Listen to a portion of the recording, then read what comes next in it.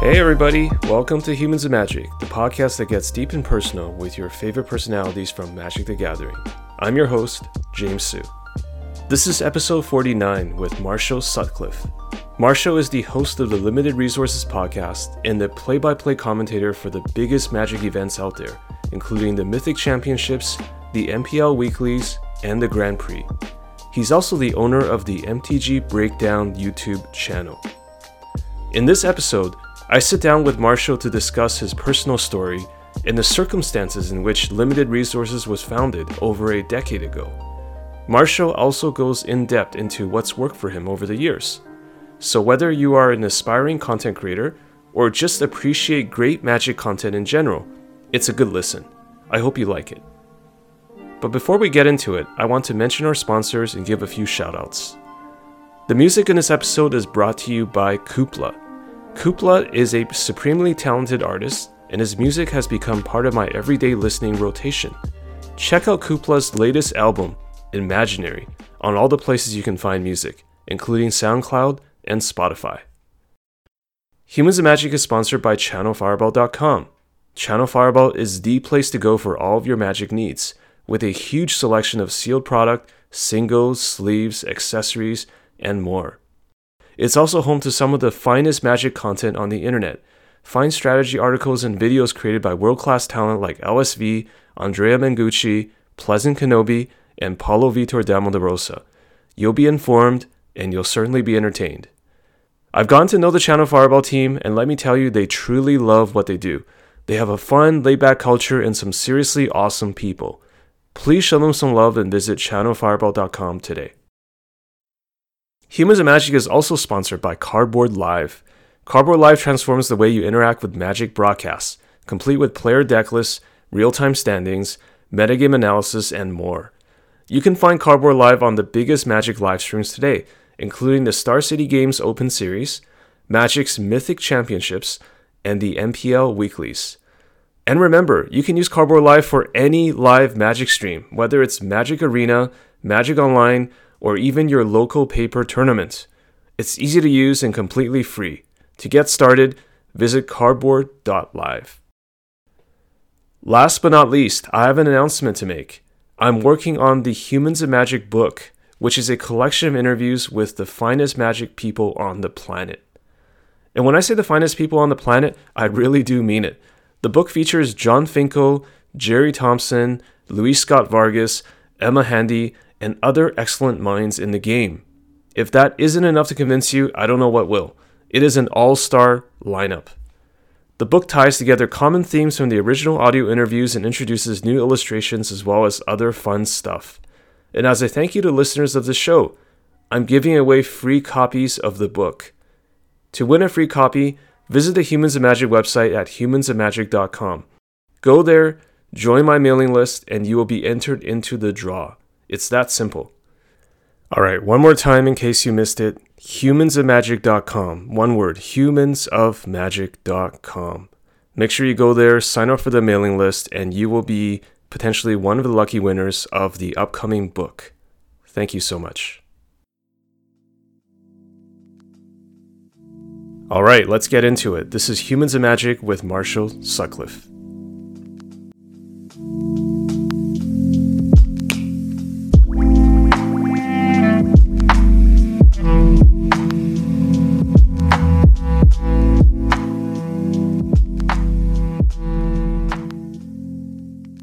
Hey Marshall, how's it going?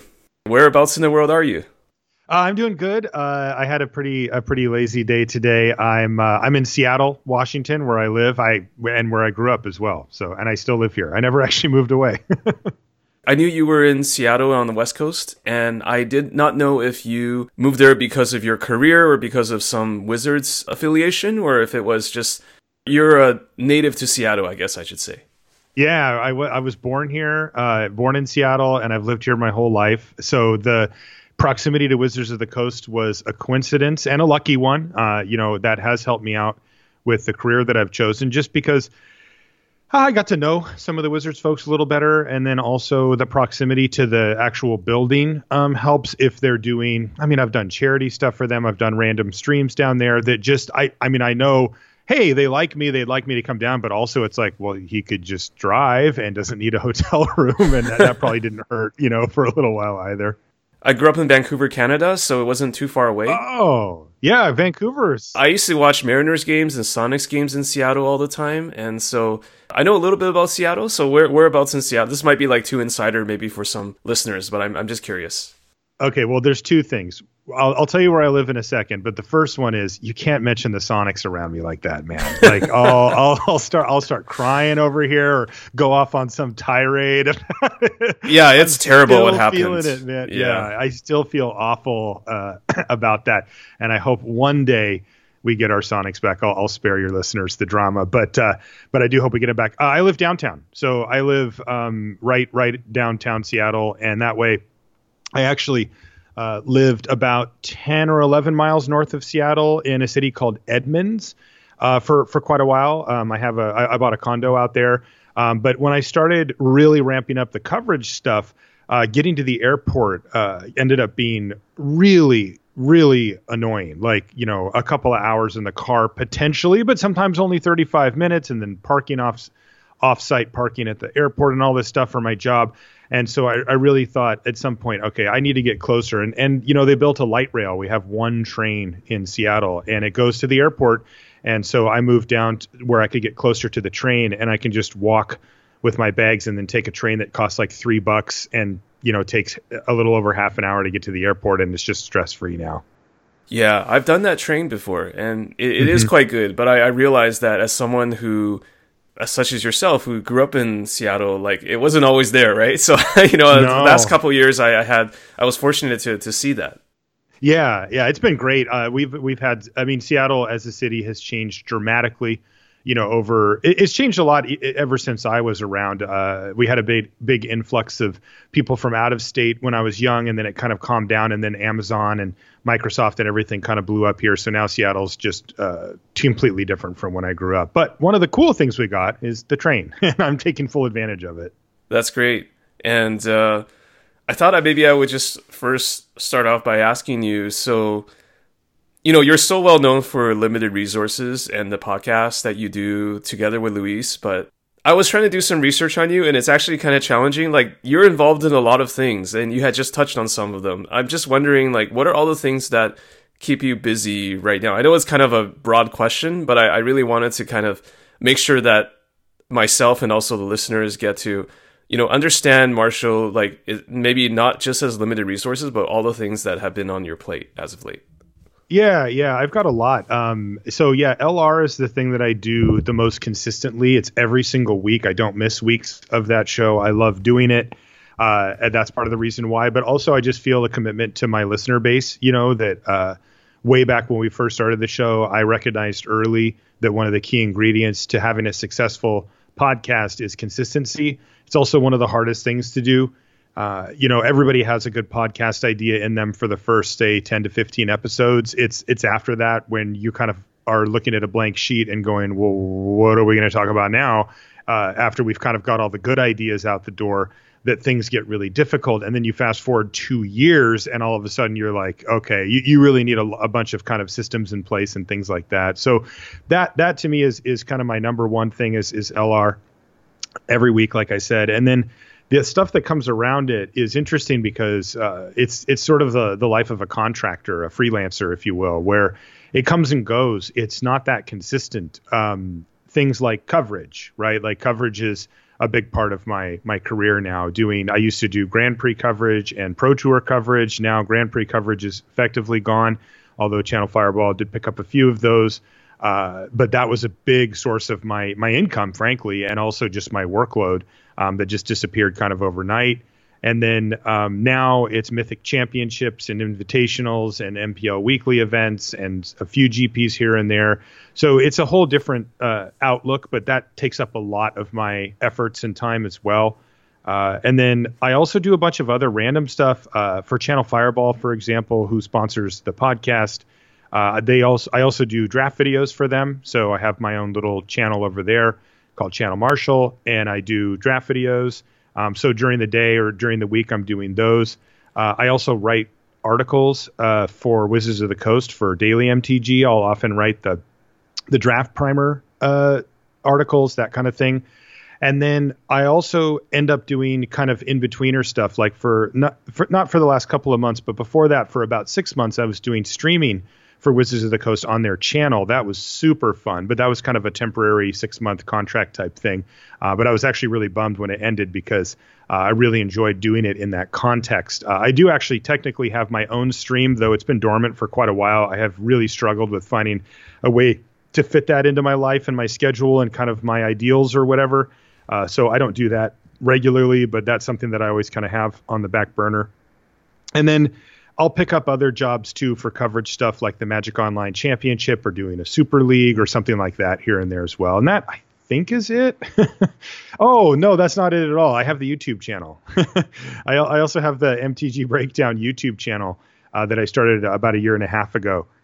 And I edit videos and do videos for that as well, though that also has been undergoing a pretty significant change with the coverage changes because a lot of the types of videos that I was trying to make were kind of reliant on me being around professional players physically and then also traveling a lot. And that was primarily made up with my GP coverage, which is basically gone now. So I'm trying to rethink what I want to do with the Breakdown YouTube channel because I just don't have access to the same stuff that I did before. Yeah. And from our earlier conversations, you also do all of the editing of LR yourself. Is that right? Yeah, I do. Well, I do all the editing of everything I do myself. It's probably a weakness at this point. Like there was probably a point in my career where that was one of my strengths, where I was willing to where I was unwilling to offload work. And that was basically because I just didn't trust that somebody else would do it to the level that I wanted it to be at, even though there's clearly people that could do a better job, than I can, but I probably couldn't afford them. So I figured I'll just do it myself. And I'm a pretty independent person. I like to learn how to do things myself anyway. I enjoy that process. I enjoy learning and improving at things. So that's kind of part of it when it's practical to do so. And so, yeah, for every video on Breakdown, for every episode of LR, everything I've ever done, I've done it all myself. It's just kind of how I roll at this point. But it does offer a bit of a limitation if I really wanted to grow out another property, if you will, that wasn't necessarily based around me doing it hands-on. I would certainly have to have a change of heart on that. Right. It's definitely challenging, and just by what you had listed, it already sounds like quite a lot. So my next question would be, how do you had mentioned systems and processes, but are there certain things that you actively try to do to make sure that you're on top of all these different things that are going on? I mean, you had mentioned consistency, for something like LR, but how do you manage all that? Is there some process that you have? Yeah, it's kind of a combination of two things. One of them I'm pretty good at, and the other one I'm not. The one I'm not good at is the stuff that most Magic players like me and people like me aren't great at, which is, staying fully organized and staying on top of all these things and, hitting deadlines and not procrastinating and all these human kind of things that pop up all the time. And I've gotten a lot better at it. I think I'm fine. I don't put myself into some really low bracket for that, although I was when I was in school. But now I'm fine. I get stuff done at a reasonable clip, but I'm not great at that part. The part that I think is a strength of mine, though, is I think I understand sustainability with these things well, meaning when I want to start something new or at all that I know I'm going to be doing over and over and over again, I really take the time up front to put the effort into figuring out the best way to do this going forward. And I can give you an example. When we first started Limited Resources podcast, I started it with my friend Ryan Spain, and him and I got together and we were mapping out what we wanted the show to be, right? How often, what were we going to hit? What were we going to talk about? How long would the show go for? How many people were we going to have? Guests, no guests? We even talked about things like, should we swear? Should this be a show where we speak exactly how we would if we were sitting around the poker table, just, having a chat, or do we want to limit that so that we can open up the audience a little further? What do we give up by doing that? We went into all these type of details about it. But one of the key things that we came up with, and this was something that I said, and I'm glad I did, is Ryan at the time lived about 7 or 8 miles from me. So close, right? I mean, drivable, no problem. Like, it would be easy. But what I insisted on is I said, but we're going to do the show over Skype.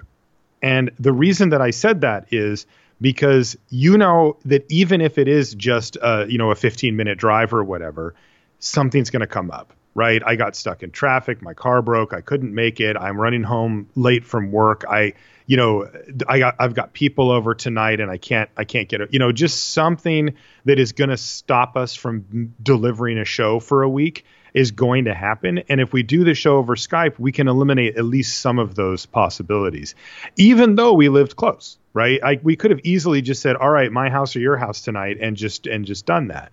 And, that was me trying to like flex a muscle that I hadn't really developed quite yet, but would later, of saying, well, what is the best way to make sure that we get this show out the door every single week? And I'm not talking about the next 3 weeks. I mean, a year from now that we're still doing this. And in my mind, it was to reduce as much friction as possible as far as actually getting to the recording, And so that's the kind of thing that I like to do for all of the stuff that I do for the videos on YouTube and all that kind of stuff is when I sit down, I think, okay, I'm going to conceptualize what this video is going to look like at the end.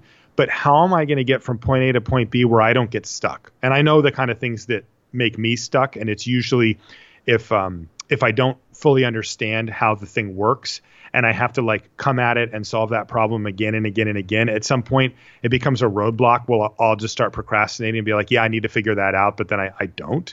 So what I like, for example, on one of my types of videos that I use on Breakdown, I actually have a document that I made that just breaks down how I make it. And that way, if I ever get stuck on anything, I just go look at it because, sometimes it can be a month in between making that type of video or whatever. And I'm big on that. I guess I'm a process person. I don't really know if that's the right term for it, but I definitely put myself in the camp of people who really, really value getting things put in place first so that you can give yourself at least the chance at success long term, because there's so many things that can throw these type of things off anyway. I figure if I can reduce them on my end, it's probably prudent. Yeah, I definitely would call it process oriented, and just having a framework, it sounds like, is really, really important, and it's been a big part of your success, I might say.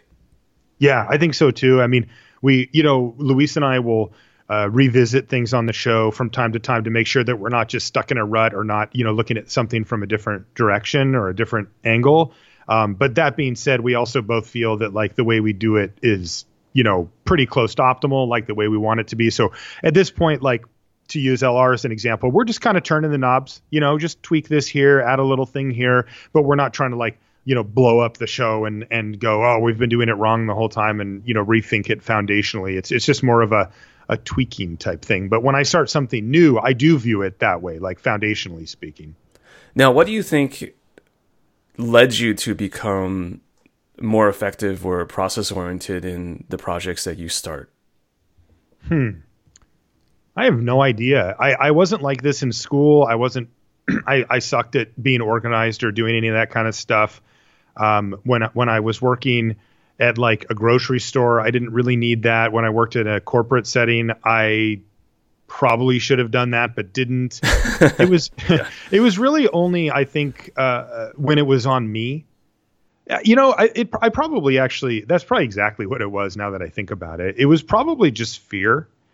And what I mean by that is, when you're working for yourself, when you don't have a boss, when you don't have a guaranteed income, when it's just, hey, if you do well at this, then you can keep paying your rent. And if you don't, you got to find a different job or do something else.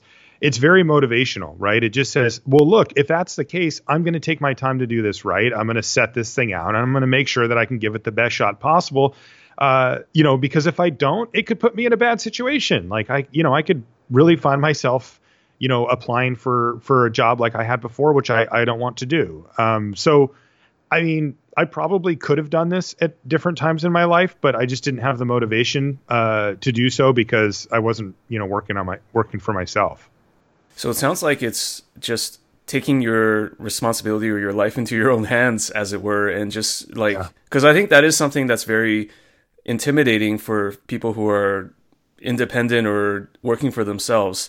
But it's also sort of liberating, as I've started to discover on my end. It's just like there's really no to excuse my language, like there's no bullshitting or hiding behind like reasons for why something doesn't work. Like something either works or it doesn't, and I think the world is actually quite fair in determining if your stuff is good or not. You know what I mean? Oh, I definitely agree with that. Yeah, absolutely. And I think that if you think differently, like if you think that it was unfair that the thing that you made didn't work, or that somebody else's thing that you think is worse than yours did work, you're probably wrong. Like it's probably like you're not looking at it like it is almost impossible, at least in the world that we live in, the content production world, for you to make great stuff consistently over time and not find an audience. That's just, I've never, ever seen that happen. Yeah, sometimes it can go a little slower than some people would prefer. Or, sometimes you're like, why does this person still only have this many followers? They're great. They're doing this great stuff. But there always comes this tipping point where they get pushed over the edge and then they become, like a big deal, or an accepted person in a community or a creator or whatever. And if that never happens and you have done it right, in which again is in my mind a pretty simple formula of doing really great stuff and then just doing it consistently, you're either not doing it consistently or your stuff isn't hitting the audience that like you thought it would. Right. I definitely believe that too. I think consistency is so big. And, I did a separate interview with LSV and he said exactly the same thing. Like you can have a great idea, but can you do it for a whole year? Can you do it every week or a couple times a week, right? Like everybody has a great idea. I actually think of this not just for podcasts, but just any project or even a startup, right? Like can you consistently grind? I think that really separates people, like in terms of doing well and not doing well. Yeah, it really does. And if you look at the people maybe that you look up to or that you want to emulate, you'll often find that their story didn't start when you found them, right? Like you can find your favorite YouTuber or something and go all the way back to their first videos, and you'll be like, wow, they were making videos for 5 years when I found them, and I've been following them for 5 years. Like, what happened there? And you'll notice that for the first 3 years, they didn't really they weren't popular, or they didn't reach success or even the quality level that they wanted, but they just kept doing it over and over and over and over and over. And it just became this sort of grindy part of their life. But then eventually you can build it up. And I mean, I'll be honest with you. I learned this lesson from seeing what I thought and still do was mediocre content getting good reception, right? I was like, how is this stuff popular? Like, this is not good, right? Mm-hmm. This is like medium level, kind of low effort. It's here. It's fine. I can kind of see what you were doing, but you really didn't put the effort in. It's not really professionally done. Like, what is going on here? And then you look and the people have been around for 10 years and they've built up an okay audience. Now, if their stuff was great, their audience would have been huge by that time. But as it turns out, their stuff was just okay. And I thought to myself, wow, if you can just really, the consistency actually makes up for so much of it, that if you can just add in good or hopefully sometimes great content, then you're really going to be, set up for success if you can keep that consistency going. Yeah, absolutely. It's super hard, though. Yeah, definitely easier said than done. And I think one of the things in life really, and this is maybe getting a little bit too philosophical, is just that like time addresses a lot of things. And I think consistency of output plays into that. I think there's a joke that Louis C.K. made once about how, like a 60-year-old janitor, I'm paraphrasing, but a 60-year-old janitor is going to be wiser than a 20-year-old who knows everything or thinks he or she knows everything. It's just that's just life, Yep, it is. And these things are very real. That's one of the things that I've tried to do that I often see people not do, and I think it's really benefited me throughout the course of my life, not just with content production or any magic related stuff, but just in general, which is like, you can learn from other people's mistakes. And I just don't think people do. I just see people go, wow, that sucks. That guy ended up in jail, or, he's a drug addict now, or he died, or, just some tragedy befalls somebody. But then you just kind of go, oh, well, and just move on with your life. But it's like, well, what actually happened to this person? Right. Because it's just so hard to put yourself in somebody else's shoes and like actually see that. But I mean, there's these cliches, right? All the time. You see them all the time. Everybody that screws up bad always says the same stuff. They always say, I wish I could go back and talk to myself when I was younger, or I wish I just would have not been so stupid, right? Like, I'm in jail now. And the reason I am is because I got into this car with my sketchy friends who were doing some, illegal stuff or whatever. And I just knew better. I just didn't do it. And now I'm in jail, right? And it's like, shrug, there goes a big chunk of my life. And it's like, for me, maybe not something quite that serious, but I do look at other people and I just say, well, this didn't work out for you. What actually happened? And I feel like, you get cliched advice a lot of times, especially from older people, but just kind of all over the place about things. But you know what? That advice is good. Like, if you can just separate out this sort of eye roll that comes with it and actually follow it, it actually works really well. And it's like, oh, this advice is everywhere and it's not even complicated, but it's just hard to pick up because we get inundated with it. I mean, people of my generation, you get told this stuff since you're a little kid and it just never goes away. And at some point, you just sort of roll your eyes and go like, yeah, I know I need to go to college and then I can get a good job. I've heard you say it, 1,000 times. And it's like, but like it took for me until I got to, a better place career wise to go, all these people have college degrees. Like, I thought when I got into that world that it was going to be all like really smart people and all this stuff.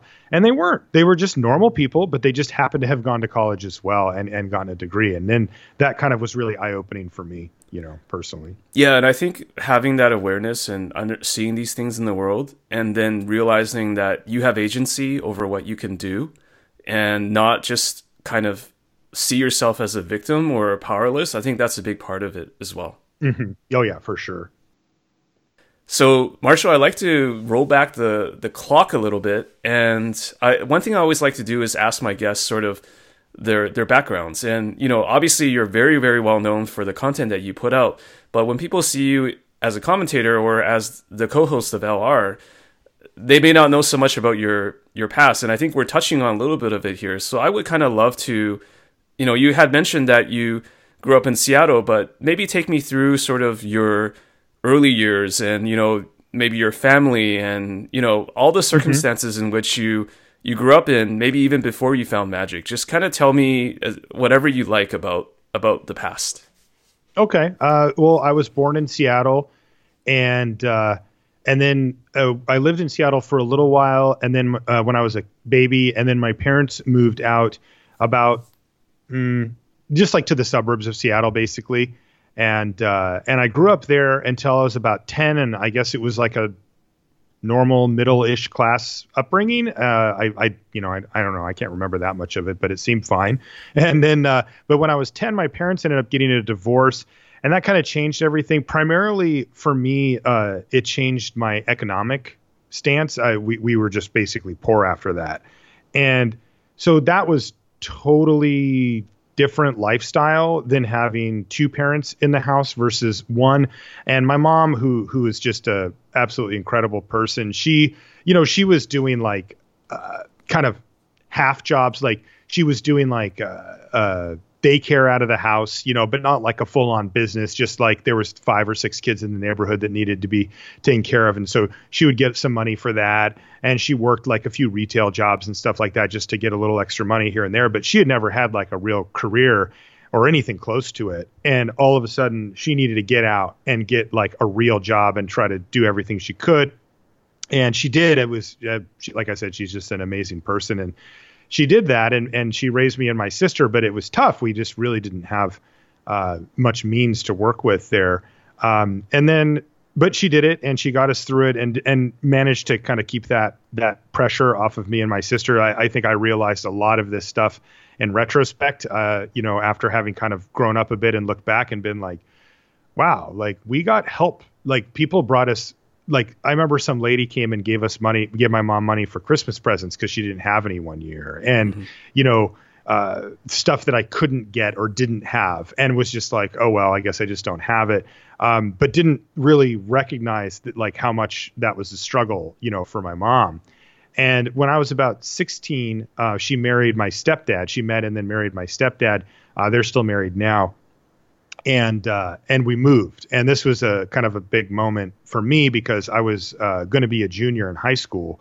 and I had grown up, in the North Seattle area my whole life, and then gone. And we moved about 40 or 45 miles away to a city called Lake Stevens out in Washington here, but it's far out and it's a totally different upbringing. I grew up listening to hip hop and, playing basketball and, that kind of stuff. And out there it was all trucks and country music and stuff like that. And it felt totally different. Yeah. And your friends all changed. You're displaced, right?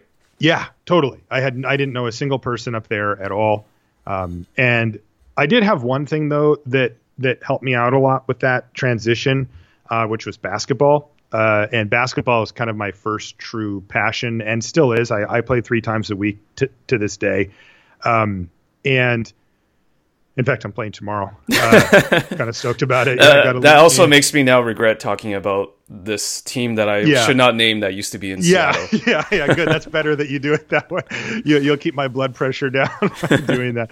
But anyway, and I tried out for the basketball team up there, and I didn't really have a lot of organized play experience at the time, but I was tall and I could shoot pretty good, and they saw something there, so they took me on the team. And I was really actually quite lucky to make the team. They were just kind of taking a shot on the new guy. But the truth is that it was an extremely competitive athletics school. The situation was such that we had way too many kids for how big the school was. And just a few years after I graduated, they bumped it up to the next division. But at the time, we were like an oversized school for what we had. And what that meant was getting on one of the sports teams was really, really difficult because it was a heavily sports influenced city because there just was nothing going on there. It's just, it's kind of out in the middle of nowhere. So it was, at least at the time, now it's actually quite a bit going on. What position did you play in high school? I played forward. Yeah. So the small forward. But that was a weird thing because I'm like 6'5", so that normally I would play center, especially in those days. So they kind of wanted me to do that, but then they realized that I could shoot a bit. But anyway, it ended up kind of paving the way, and it showed me a lot, actually. I mean, not only did I get the really good things that you get from participating in a team sport and like the pressure of it, the teamwork, the hard work, the constant practicing, the pushing yourself and all that kind of stuff. That comes, if you just play on any team sport at that level. But beyond that, I also got to see a really interesting kind of 1-2 punch for social, like as a social setting thing, because when I got there, I didn't know anybody, and I'm just like pretty normal dude, right? Mm-hmm. Like I was definitely not one of the cool kids, but I wasn't like completely nerdy, even though I actually was. I just like maybe pretended better that I wasn't. But I made a few friends and whatever, but I really didn't have like a social circle or anything to lean back on, and nobody knew who I was. They didn't care. Mm-hmm. And then I made the basketball team, and next thing you know, I'm being treated as if I'm one of the cool kids. I'm getting invited to stuff that I wouldn't have gotten invited to otherwise. And people would say hi to me and, say that I did something good or whatever. And I remember I'm really lucky, I think, because I was prescient enough at that age to recognize the falseness in that, right? I didn't just jump in and go, all right, well, I guess I'm just one of the cool kids now. I thought, wait a minute. Last week, you didn't know who the hell I was. And now you are saying hi to me or being nice to me because you think I'm one of the cool kids, but I'm not. I'm really not. Like, I don't know any of these people. I don't do the things that they do. I would hang out with them occasionally, but like, I just was not part of that crowd, and I just wasn't a cool kid. And so it was really interesting because the rest of my high school life was this sort of dual life where I was treated sometimes, one way, but I didn't feel like I was actually that way. And so that taught me a lot, I think, about, how to treat people and how perception matters and what's real, when it comes to interacting with other people. And, it prepares you for things down the road somehow, like, getting to the place where I am now in Magic. I was able to handle it a lot better because I know who I am and I know what I am and all that kind of stuff. And I don't let other people define that for me. And I somehow figured out not to do it there as well. Did you have a good relationship with your basketball coach? Yeah, I mean, he was a hard ass. His name it was funny because we just called him Coach, but his first name was Norm, and we he was an extremely strict traditional guy. We had to wear suits on game day, like no messing around, no nonsense. He was very intense guy and a very good coach. And but we all called him Norm behind his back. But definitely not in front of him, right? That would just not be good. Coach or Mr. Lowry. Yeah, we would never even consider letting him hear that outside of it. But he had a big impact on me. I mean, after my parents got a divorce, my dad was certainly around, but not. I would see him on some weekends or something like that. I didn't really have that strong guiding force. And while my coach didn't replace that, I wasn't around him enough for that to be the case. He at least gave me a glimpse of what it's like to be really disciplined and just say, no, we're really going to care about this. Like, we're going to really sacrifice and give our bodies, our minds, and our time to this goal of being a great basketball team. And we actually were. We actually ended up being a very, very good team. We were ranked 7th in the state when we went into the state tournament. We didn't end up doing very well there, but it felt like an accomplishment. I mean, it's the first time I had ever been a part of anything, that felt important to me, on that level. That's great. And did you have a favorite subject or favorite teachers in high school? Well, I sucked at school, for starters. I'm that classic. You'll find this so often with Magic players and also poker players if you come across them. But I was the never did his homework, but just went to class and could get like a B+ or an A- on the test just from having been in class. You knew enough to not flunk the class, but you knew the minimum bar needed, kind of thing, right? Yep, exactly. And I would do like the least amount of work overall possible, really, to do anything. Which I don't know. I wasn't super motivated. I didn't really have a pathway set aside. I had no expectations. My parents weren't the type of people to put expectations on me. I think they could have maybe put a little more on me, and maybe I could have, had a different path there. But they were more of the kind of, as long as you're a good person, we'll love you, and you can figure out what you want to do with your life type thing, rather than saying, well, you're definitely going to college, and then here's your 3 career opportunities. You're either going to be a doctor or lawyer or, dentist or something. Instead, they were quite on the other end of the spectrum of that. So I was like, well, I go to school and I do stuff, but I mean, I always sucked at doing homework. I didn't like to do it, and I was also terrible at it. I think I have ADD. I went to a therapist once, and she told me that I did. But also that it was like nothing severe or whatever. So I don't know. I don't really understand how that works exactly. I read some stuff on it, but a lot of the symptoms were also just like, I just don't want to do this. So I don't know if it's some. That's a valid symptom, I think. But I'll tell you what, I was never good at it. Whatever the reasoning is, I was never good at doing that stuff. Right. But I have a voracious appetite for knowledge. I read, the internet, I've probably read more pages of Wikipedia than most. I just go on those rabbit holes. Yeah, you can get lost in there for sure. You can, yeah. I'm eternally curious. I think it's a defining characteristic of me. I think I've leveraged that in all the work that I've done. I'm genuinely curious about almost everything. I can sit and talk to people that know a lot about a thing, almost regardless of what that thing actually is. And so that helped me too, because I was always into science or any type of thing like that at school. Those are the subjects that I really liked.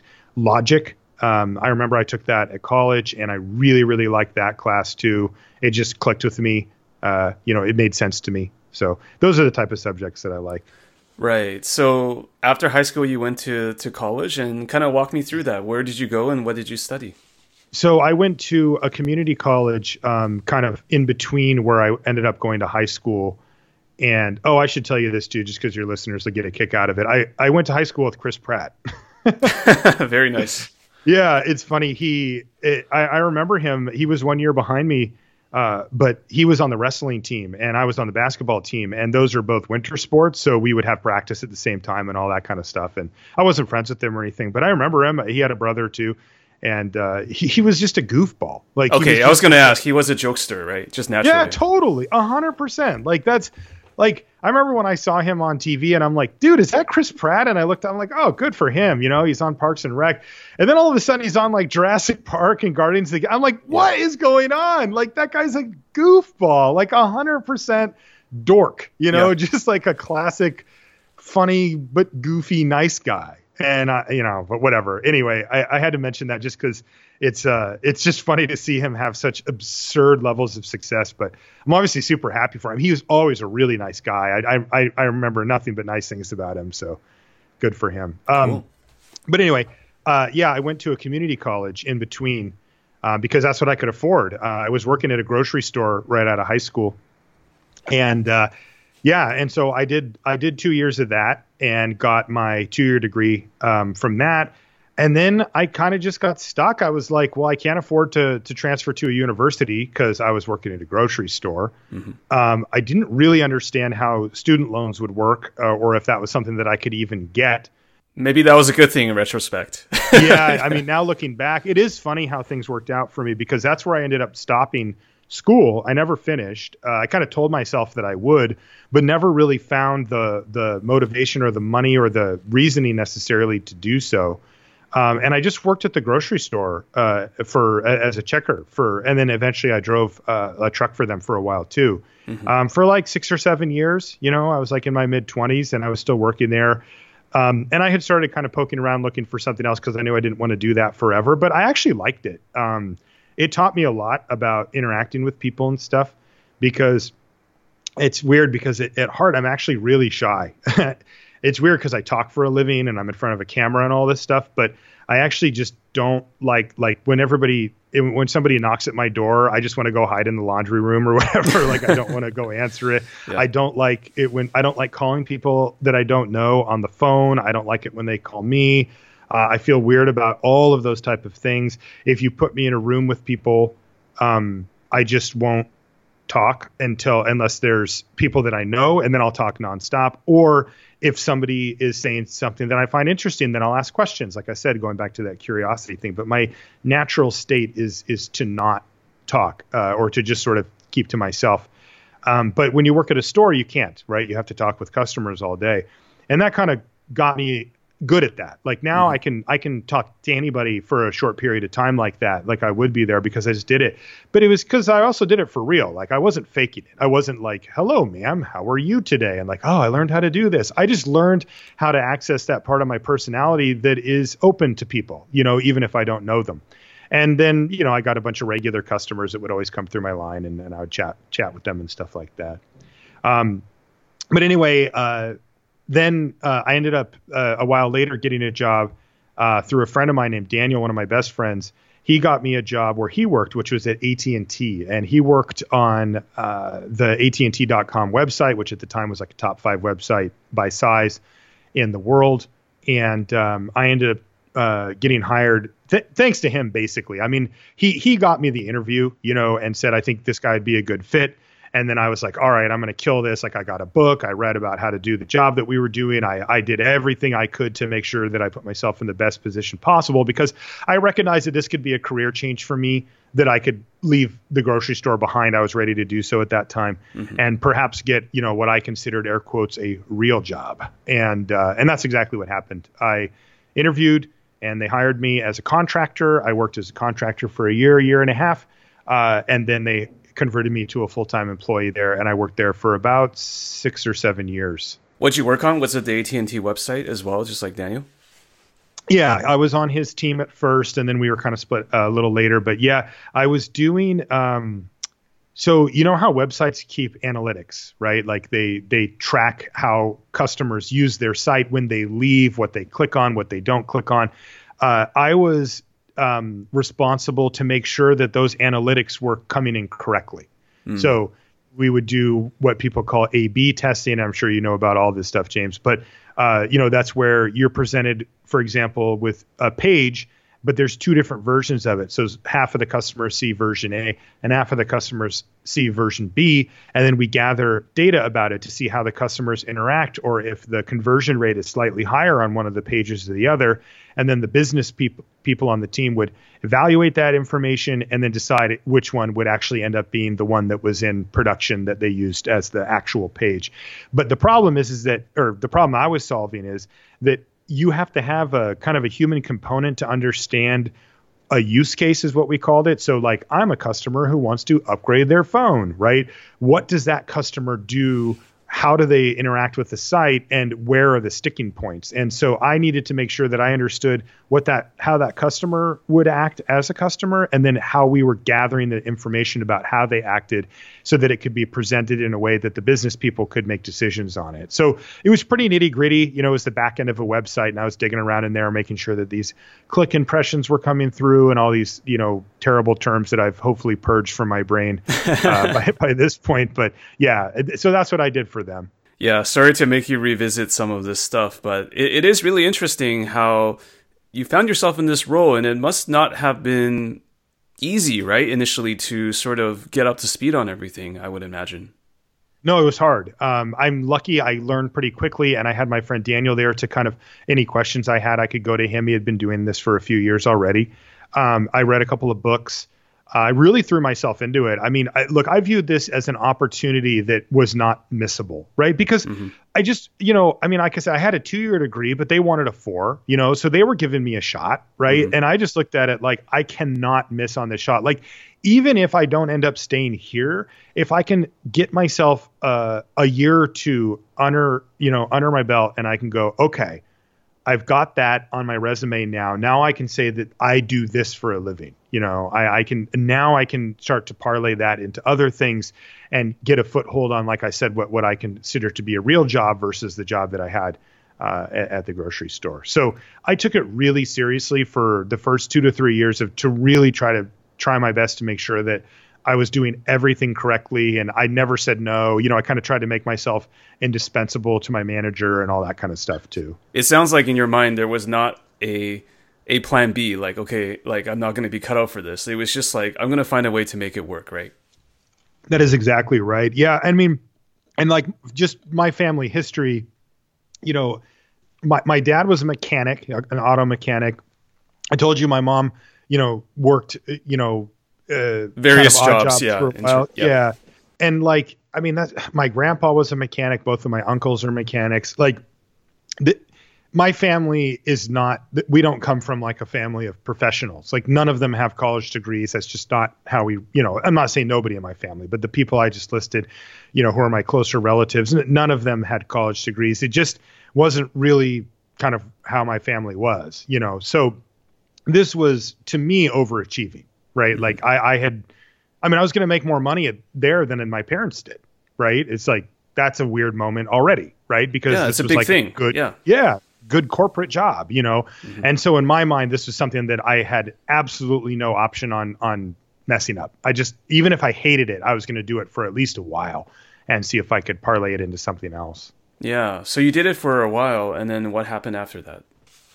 Well, I got completely sick of it. I mean, it's so brutal, man. You're sitting in a cubicle, and I really struggled with it because I felt, I don't know what the term is. It's kind of like survivor's guilt or something, where I had something that I should have valued. I mean, my family was happy for me that I'd gotten this job, and like, I felt super lucky that I had gotten to that point and was able to capitalize on it. Yeah, it's pretty stable, right? It might not be the most exciting thing, but it's stable. It beats working in a grocery store, right?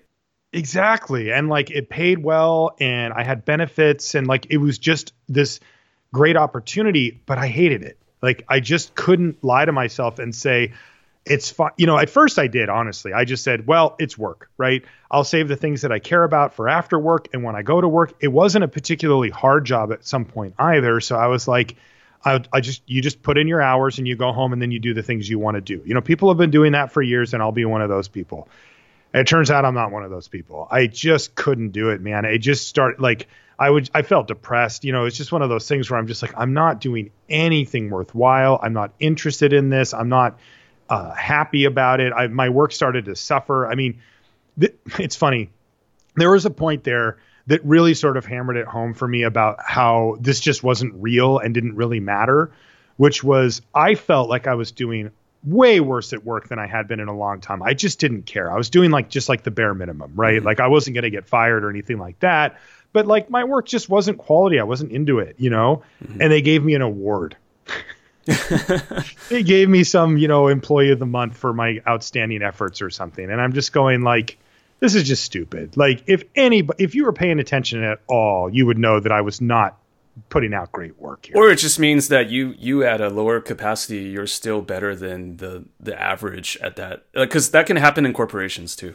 Totally. And if that's the case, fine. It still sucks, right? Because I know I can do way more than I'm doing, and you think this is great. I'm like, this is just dumb, So I started to look for other ways to go.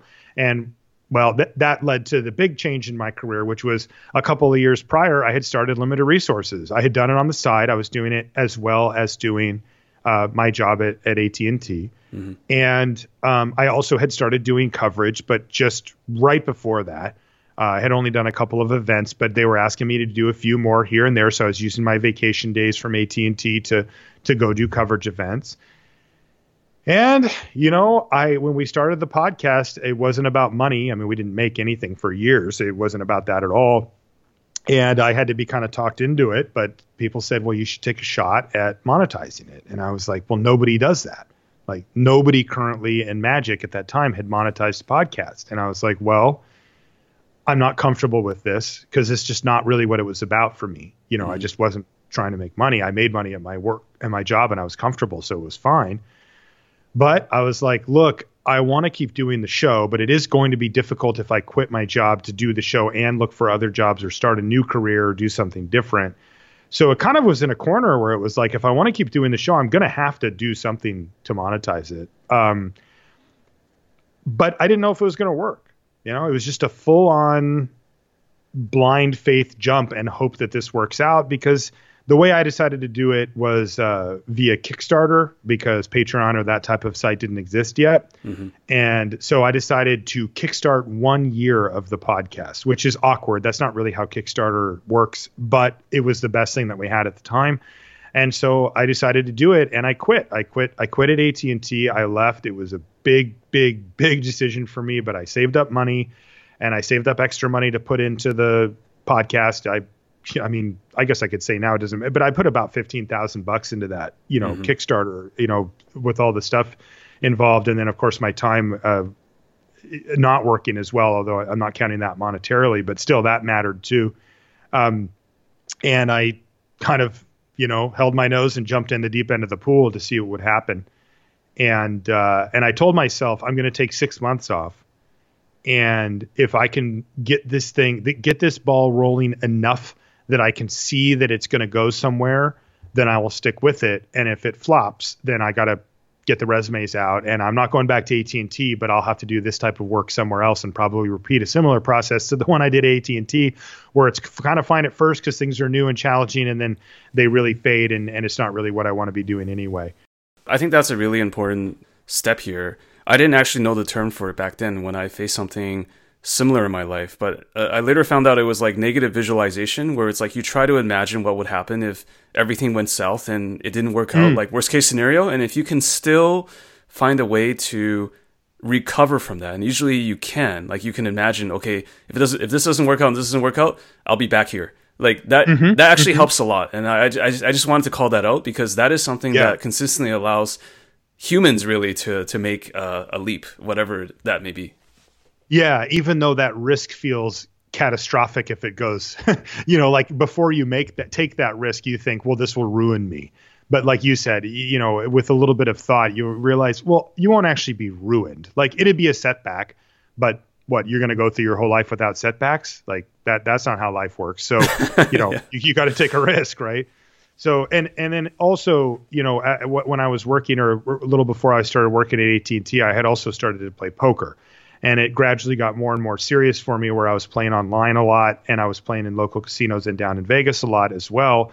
And I had gotten good. Like I was, legitimately supplementing my income at the time at AT&T with poker. And so I told myself, well, I know what my hourly is playing poker. And what I can do is I can use that to fill the gap between whatever. So I make like I made X dollars at AT&T. I'll make however much I make from Magic, whatever the difference is, I'll go play poker, because that was a thing that I didn't love. I mean, it's not a particularly fun thing to go grind poker for money. In fact, it's actually miserable. I've done it. I've tried it before. I can understand where you're coming from. Yeah. It's a job. It's not a game. Yeah. It's a job where you can go in and they go, we'll take $1,500. Thanks for showing up for 8 hours. And you hand them $1,500 and then you go home. It's like, what? Like it just doesn't, it feels awful, right? Mm-hmm. Like it's just every other job you go to, even if you hate it, you get paid every time you go. Sometimes you hate going to play poker and they take money from you. It's just this weird thing where it's these emotional swings that are attached to your job, which isn't a really great place to be. And at that point, I had been playing for a long time, so I wasn't like freaking out about anything, but still it's your rent money and stuff. So anyway, I told myself that I would just fill those hours in that way. And that's exactly what I did. But the key thing happened was the Kickstarter. And I did what you and I talked about earlier, James, about, really trying to make sure that it was right before I did it. I took my time. I didn't just throw it up and go, I asked a lot of questions, got a lot of feedback from people that I trust, and really kind of got it to where I thought it would be in a good place. And then I turned it on. I said, okay, let's see what happens. And I set the goal for it low, like basically the bare minimum that I thought I could get away with just for having put up the Kickstarter, let alone, doing the show for a year. I just sort of wrote that off as, well, I hope we get there, but I need to at least get it back. So I put it at like $11,000 or $12,000 for the year, mm-hmm. Which isn't very much, right, for an entire year. But again, that was like the cash I had put in, at that point. I ended up having to put more in, but, to do the stuff that I wanted to do for the Kickstarter. And it was incredible, man. I remember it so well because I put it live, but it took, I don't know, an hour and a half or 2 hours before it would actually like show as an actual site on the Kickstarter page. And I had done this pretty late at night. So I went to sleep. And when I woke up, I'm like, oh, and I grab my phone and I bring up Kickstarter on it. And I'm okay, like, how did it do? Like, yeah. What are we at? And I remember it was, it had been up for like a day, mm-hmm. and it was at like, I can't remember, but I think it was at like $35,000 or something. Wow. Way exceeded your expectations. Yeah. Yeah. Like way, way, way. Like the 11 that I put wasn't where I actually needed to be to make it worth my time. It was just so that I didn't take a complete bath on just doing it. Mm-hmm. but getting to that amount, it ended up finishing at 40 something thousand for the year. And again, even when you think about that for the amount of work it takes to do the show, plus paying the co-hosts and all the hosting fees and everything, it's still not actually that great, but it showed me that this was a possibility. Mm-hmm. It said, this is on the table for you to do this, right? Mm-hmm. And so that gave me confidence that my audience, that the people that supported me and the podcast had my back and wanted me to do the show like in this way, and they were cool with it. They were like, no, this is okay, because like I said, I felt so weird about doing it at all. And so then by the time that year elapsed and I had fulfilled the obligations of that, Patreon existed, and I was really early on Patreon, and I said, this is exactly what I've been looking for. There was another competing site that ended up getting bought by them. I'm glad I didn't go with that one, but I signed up and put LR on Patreon in 2014, and we just haven't looked back since. Okay, so LR has existed since, is it 2013, 2012, around then? 2009. Oh, 2009. So you were at AT&T and you had been just grinding and doing LR on the side for years, it sounds like. Yeah, exactly. Yeah, I started LR while I was at AT&T still. I started working there in like, I think 2006 or 2007 or something like that. I can't remember. And then we started the show in 2009 and I quit in 2012. So I'd already, so the show had been around for 2.5 years or so by the time I quit AT&T. Right. And so I was going to ask you about how you exceeded your target on Kickstarter, but it sounds like you had already built up quite a following just by having like years and years of skin in the game and putting out something every week and having built enough of a following where you could then take the leap, right? Yeah. I mean, the show had really blossomed by that point. our audience was very big. I was like, wow, like I did not think this many people would listen to limited content specifically. But it also turns out that, in many ways, the podcast landscape was kind of ripe. Like people wanted really high quality, learning how to play better style content. And there wasn't a lot of it. There was some, but there wasn't a lot of it. And there definitely wasn't enough of it at the time. So we just really filled a gap as far as quality and type of content went at the time. And we did the slow build. I mean, yeah, it was 2.5 years before we really asked for anything. And that is what it takes to build up a big audience, right? Like you have to put in that time and that consistency. I mean, I went through a couple of co-hosts in that time. I mean, by the time we got to the Patreon, I was on my third LR co-host. Like it took me battling and scrapping to keep that thing alive and keep it going and make sure that, I was the steward of the show and didn't let it fall apart at any point, just to get it to that point. That was kind of the important thing that happened ahead of it, was me saying, okay, well, my first co-host got hired at Wizards of the Coast. And I'm like, okay, well, at that point I thought the show was over, because in my mind, the show was him and I, that's what it was. But the people that listened were like, well, no, like you have to keep doing it. And I'm like, well, it's me and Ryan. Like, I don't have another host. I'm sorry. Like, I don't know what you want. And they were just like, well, find somebody else. And I'm like, well, okay, fine. I guess I'll try out some people. And I found John Laux, and he was great. I had him on for almost 2 years. And then he got hired at Wizards of the Coast. Yeah. And so then a mutual friend of ours, Brian Wong, came on, and he was just fantastic. I mean, probably in my mind, like the archetype of an LR co-host is Brian Wong. Like he's the most well-rounded kind of middle, like of all of the co-hosts. Like he represents the sort of the crux of it all. In fact, I had to drag him kicking and screaming onto the show. And then he got a bunch of feedback because people are like, what the hell? This guy's awesome. And I'm like, see, I told you. Undiscovered. Yeah, I knew. John knew. Our friend Zame knew, but Brian had to be kind of pulled onto the show. But he added a lot. He was really fantastic. But then he ended up leaving, and finally somebody left to not work at Wizards of the Coast. That was kind of a relief. Breaking the cycle, yeah. Yeah, and then Luis was like, I'd consider it, and I was like, done. And we have, and Luis has been the longest co-host by a lot, by over double now. Right. So maybe this is a bit of backtracking too, but how did you even come up with the idea of having a limited podcast? Because it, like you said, it probably wasn't like you definitely found the target audience. I don't deny it. But just from day one or before day one, how did you and Ryan or you try to do something like that? What was the story behind that? Yeah, it's interesting because I think that there's a big lesson to be learned from that. Because if you were to design the perfect Magic podcast with regards to growing an audience or monetizing it or getting advertisers or something, you would never, ever pick limited. Right. It's a niche inside of a niche inside of a niche. It's just too narrow. Right. Mm-hmm. But this is why this is important, because all great content is because the person cares about that content. And the downside to that is that if you happen to not care about whatever standard deck lists or something like that, which would be the biggest audience probably, or Commander or something like that, then sorry, you're either going to have to make a podcast about something that you don't really care about that much, which, spoiler alert, that's not going to work, right? Like you will not. Yeah. Succeed. Talk about sustainability and consistency. Yes. Right. That isn't how that works. You have to talk about the things that you know about and that you care about. And then if you find your audience, great. Right.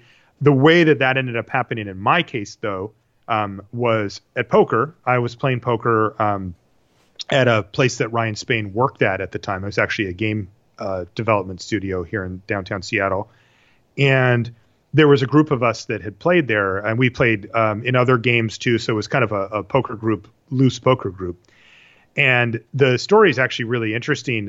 Ryan had emailed Aaron Forsyth, like that Aaron Forsyth, about getting into a fantasy baseball league that Ryan wanted to invite him into. We did not know Aaron at all. We knew who he was because he was a big wig at Wizards, but we didn't, we were just little nobodies, right? Sure, yeah. And anyway, their conversation ended up saying that Ryan was saying, well, there's some people here at the studio that like to play Magic, but I've been trying to get a league together or something like that.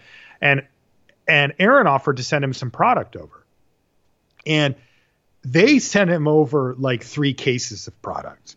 And I don't know, we actually don't know to this day if that was a mistake or maybe if they thought, well, this is for a whole game studio, because Wizards actually does do that occasionally where they'll send product over to right, but very special occasions and not that much product to one person.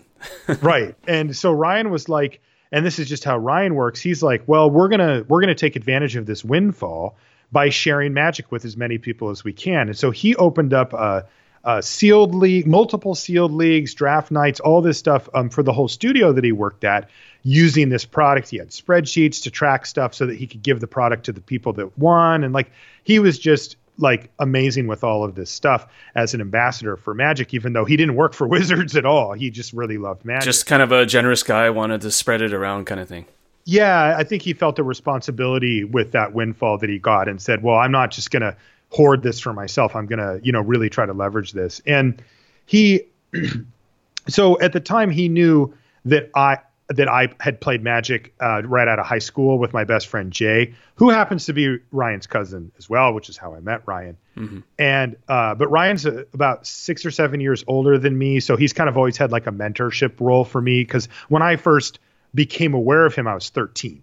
And he was 18 or 19. He was in college. So when you're in junior high and somebody's in college, they're like in a whole nother level. Yeah, right? Another stratosphere. Yeah. Yeah. Like now the difference between me and him isn't that great, right? Mm-hmm. And the difference between me and somebody like 6 or 7 years younger than me isn't that great. But it goes the same way back then. When I'm 13 and you're 7 years old, it's like, we're completely different levels. So totally. Ryan, with that age gap, has always been kind of one step ahead of me in life and always kind of been somebody I've looked up to and a mentor. And he came back from college once when I met him, and me and Jay were into Magic. And we didn't really know what we were doing. Jay did more than I did, but I just had some cards basically. But I taught Ryan how to play, and he really liked it. And he stuck with it, and I went away from it, eventually finding poker. And then, it was 10 years since I'd even seen a Magic card. And he was like, hey, you should play. And I'm like, nah, dude, I'm on poker now. Like, I'm good. I don't, I'm over it. Like, I had that time, right, yep, when I was 19 or whatever, but I'm off it. And he's like, no, I really think you'd like this. Like, I know you're really good at poker. You play this certain way. Like, you'd really, no, dude, dragons, whatever. I'm fine. Yeah. Children's card game and all that. Yeah. Yeah, exactly. So he finally badgered me into doing like a sealed or something like that with one of his coworkers. And I did it, and it was overwhelming. He was actually teaching me the real rules, not whatever I thought they were in, 1990, whatever. Mm-hmm. And I'm just like, felt a little overwhelmed. I remember this was Lorwyn block, so somebody played a Jace Beleren, and I'm like, what is that? Right? And I thought, what is this planeswalker? They really ruined ruined this game. Yeah, I just thought they like ruined Magic, and it was like a totally different thing than when I had played, and I just thought, whatever. And I'm like, okay, that was kind of fun. Thanks. Like, can you not bother me about this anymore? And I went home. But then I messaged him the next day. That whole group was always talking about poker hands and can you believe this guy lost that much last night? And wow, I really ran it up or whatever. And the next day, instead of asking Ryan about a poker hand, I said, so if a creature has first strike and gets blocked by, and all of a sudden I could just feel him just crack his knuckles on the other side of the computer and do the steeple fingers, like where you're like got him. Got him. And I'll tell you what, bud, he got me good because I started asking more and more questions. I started thinking about the strategy of it. He started to tell me about Limited and how it was the best way to play the game. I ended up getting a Magic Online account, did my first draft, which was Limited. It was Shadowmoor Eventide. And, my first tournament or any way to play on Magic Online was a draft. Mm-hmm. And he got me. It's that simple. He hooked me. I became completely enthralled with the rules, with improving at it, with understanding. And for me, a big part of it was translating my poker skills to it, because so many of my poker skills translated directly that I felt like I was able to get up to speed way, way quicker than normal, mm-hmm, and really start to grapple with the really interesting, fun, more subtle dynamics of it. And eventually I started playing in real life So going back to your question, though, this, about how we started the show, well, that meant that every time we were playing poker, I was just asking him about Magic the whole time. And he would do these write-ups for me, and he would write me these long instant messages on the computer, and he would tell me about it the whole time we were playing. And I was It's almost too good not to share, right? Yes, that's what it was. That's exactly what it was, James. It was just us going, we're having these conversations anyway. Why don't we record them so other people can learn the stuff that I'm learning? And it had a natural sort of student-teacher thing where I was the student and I could sit in for the listener, and he was the authority figure who was doing the teaching. And so I could ask the questions that I think that the listeners would want to know. But we could also bring our brand of ultra spiky poker player, basically, approach to it, which was ruthless, numbers oriented, logic based, that kind of thing, and get people in line who were loose, who were playing 41 cards in their decks or just taking unnecessary risks or putting a bunch of cards that didn't do anything, and just say, hey, get in line here and you're going to win more. And if you're interested in that, then you'll like this show. And then it turns out that it worked. And when people won more, they're like, these guys are great because I'm winning more. Right. Let's keep listening to what they have to say. Yeah. Because they're helping me. It wasn't just us talking about each other or saying, oh, how was your vacation? Or what's some topic that you want to pontificate about? It was like, we've got their ear for a certain period of time and we needed to deliver what they want to come for. This isn't about us. And every other podcast we listened to started off with 10 minutes of just mindless banter about the people themselves. And it was like, I don't, not to be rude, but I don't care. Right. Yeah. I could listen to 30 different podcasts and I'm choosing yours. Give me what I want, right? It's not about you. You're not that funny. You're not that entertaining. You're not that great. I'm here to learn from you, right? And if you can entertain me or say something funny as you go, great, but don't pretend like you're a comedian because you have a microphone in front of you. Give me what I want. Right. And I'm here for the info. Yeah.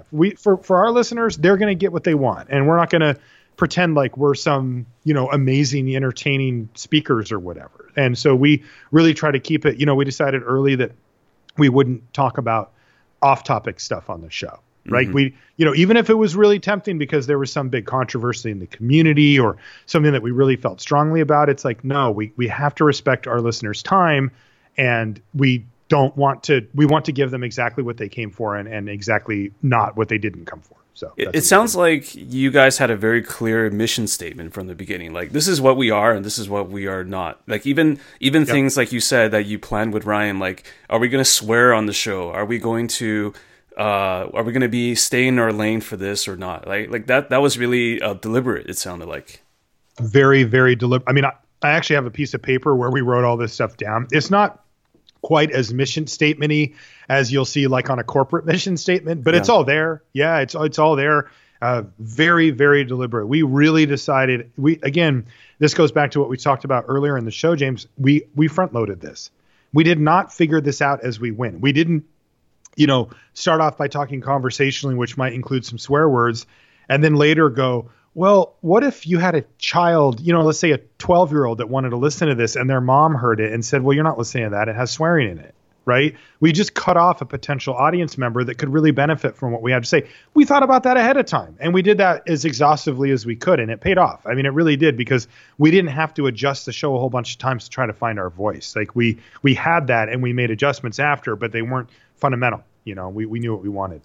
So having said that, though, the first 3 or 4 years of LR, what would you say were the major learnings? And I apologize if you guys did an episode on this already, but I'm genuinely curious. Like, what are some things that you're even using today based on what you had learned in those early days? So we try to translate as many not strategies, but concepts, as many poker concepts as we could over. And that was kind of our baseline. I'd say the one that stands out the most from that time frame was a term that we used in poker called ROTI, which is results-oriented thinking. And then we made it into like whatever, a non-English word called ROT. So ROT, and then don't be ROTI is what we would say. Mm-hmm. And, that means, you can listen to us talk about it for hours and hours on LR of many different episodes, but basically that it's really tempting for the human brain to assume that the result of the thing that just happened will also be the result if that thing happens again, even though it's often not the case.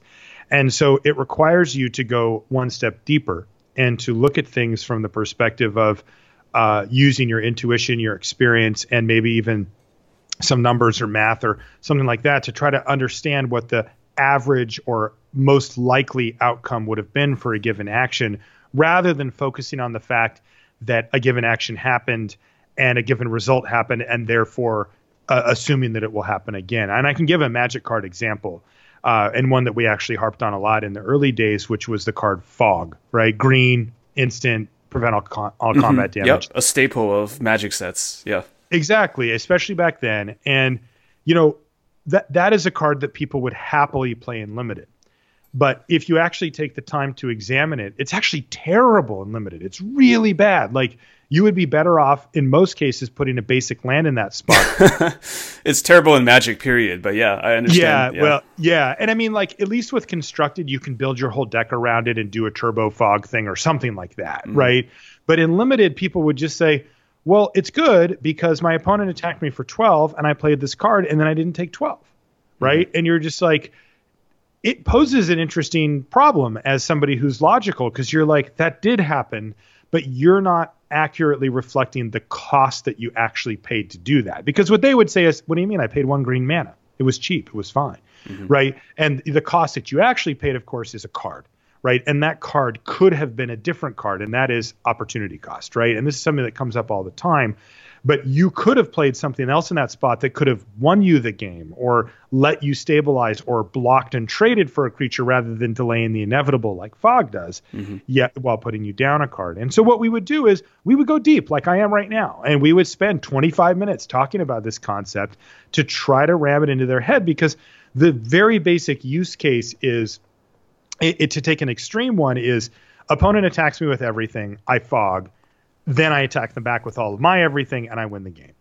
And that leaves you mentally feeling like Fog won you the game, right? You think, wow, geez, right? Yeah. Like, that was insane blowout. Like, Fog is amazing. It literally just won me the game. Yeah, the best case scenario, as it were, where all these confluence of things went right in the best case. Yeah. Which by the way, brings up an important other concept that we brought to the table back then. We called it BCSM, best case scenario mentality. And this is similar to what I was just talking about with Fog, which is basically a little different, though. It's actually a card evaluation fallacy that we see a lot, which is somebody reads a new card before they've had a chance to play it, and they only envision it doing the thing that it wants to do in the best case that it can do it, and they don't envision it in any other scenario where it would be worse. And, for cards like removal spells, that's actually reasonable, right? Because if a removal spell costs 3 mana and it kills a creature, then you think, well, this is great. I can spend 3 mana and I can kill a creature. And you'd be right. That's exactly what that does. Right. But on trickier cards, on more conditional cards, on cards that say, if you cast 2 spells in a turn, or if you cast an instant or sorcery, or you can get back something from the graveyard, or you can only get it back from your opponent's graveyard or whatever, even if it's really powerful, right? You have to still take the extra step to say, but does this take a lot of setup? And I actually coined a term called setup cost. I wrote an article for Wizards called setup cost. And this is just a concept. It's a simple one, but just of how much work do I have to do to make this card good? Do I have to dump a bunch of cards in my graveyard? Do I have to put a bunch of instants and sorceries? Do I have to put a bunch of elves in my deck? What does it take to make this card good? What's my setup cost? Does it have a high, medium, or low setup cost?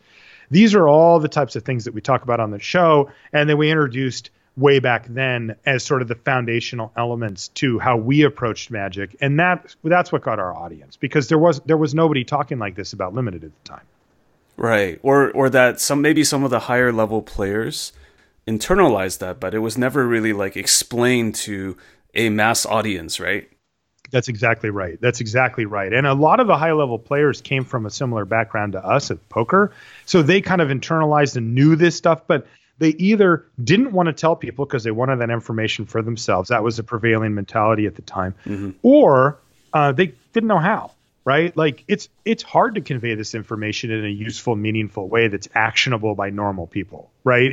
You can maybe explain the concept, but then somebody sits down at the draft table and goes, okay, I understood what they were saying, but like, how do I win more drafts because of that?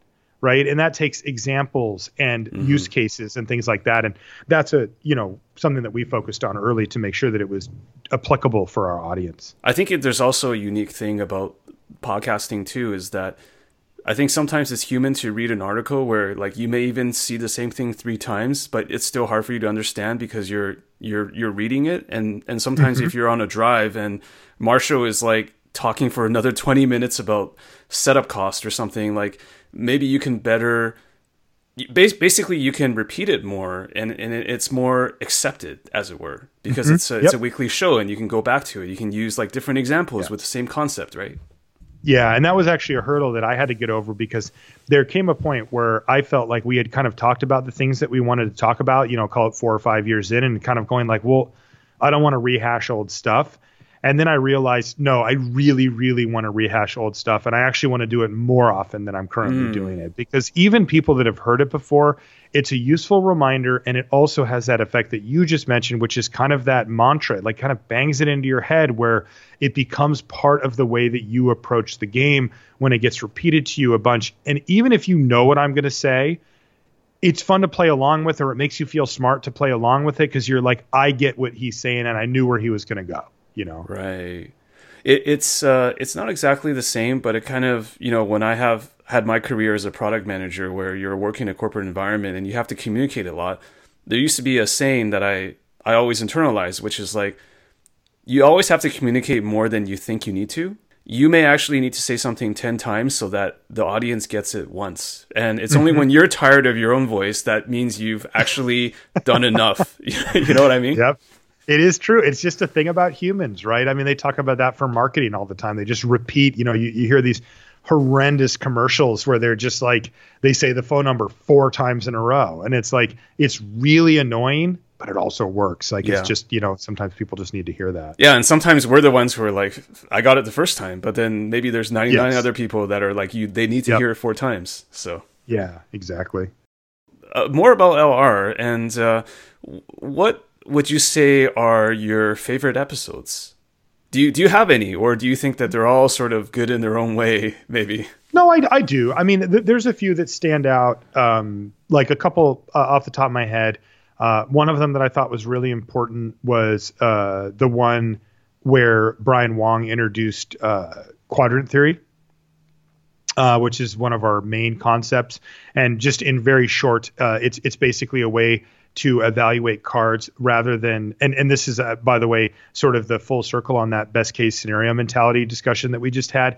This teaches you how to understand when and how a card would be good by putting it into 4 different stages of a Magic game, typical stages of a Magic game, which is basically looking at things like when you're ahead, when you're behind, when you're at parity, or when you're building out the board.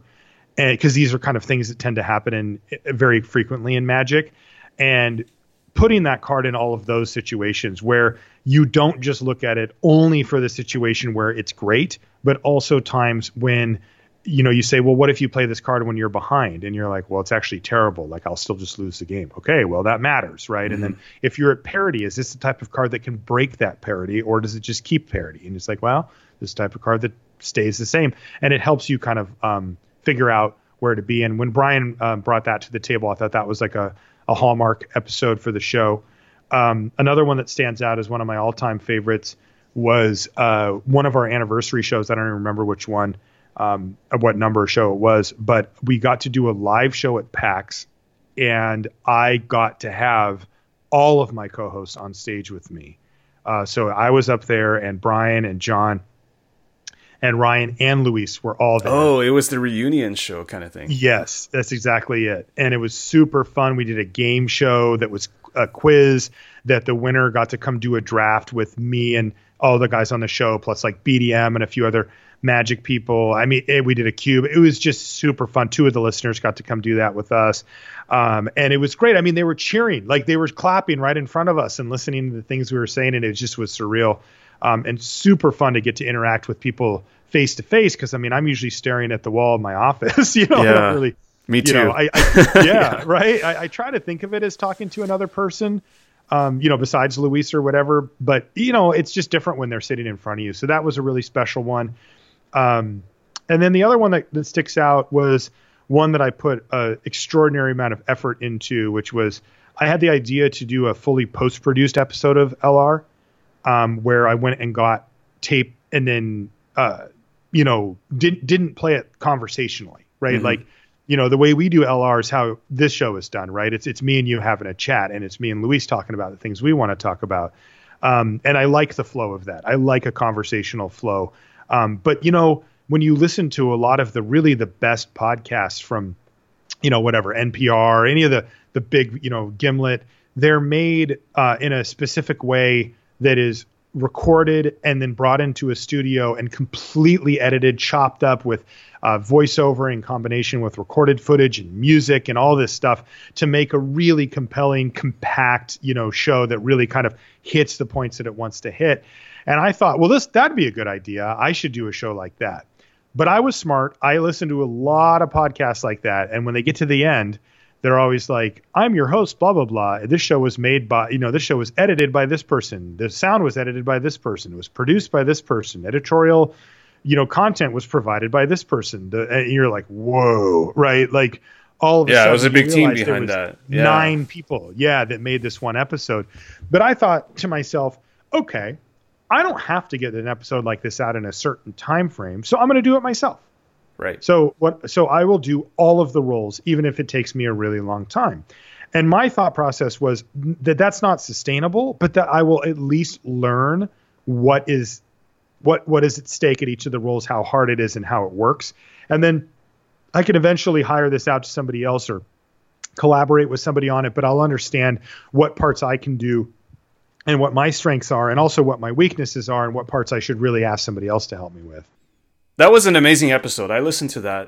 Thank you. I appreciate it. It truly was something special. Like it really felt like, another episode of This American Life, or, like it was really well done. It had like the right segues and intros and cuts, really, because I could tell that like it wasn't like the raw form wasn't what it ended up as. And yeah, not at all.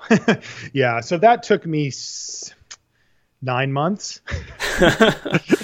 Yeah. So I kept putting it on the back burner. And then at one point I had to redo it was a real journey, and I learned a lot from it, and I'm proud of how it came out. Though I also feel like the messaging in it is what I'm really proud of. And I think that like, if given another shot to do like 2 or 3 more episodes, I could really tighten it up even better and really kind of, get good at doing that. And I felt like I was proud of it. But really happy with how I got the point across that I wanted to, which was really what was important to me. But that's another episode that stands out, not just because of the extreme labor that went into it, but also just because I remember putting it up and thinking, when I put up a normal episode of the show, I view them all as little butterflies, right? They'll either fly or they won't, and I'll learn from it, and then I'll move on. And I don't get attached. I let them go.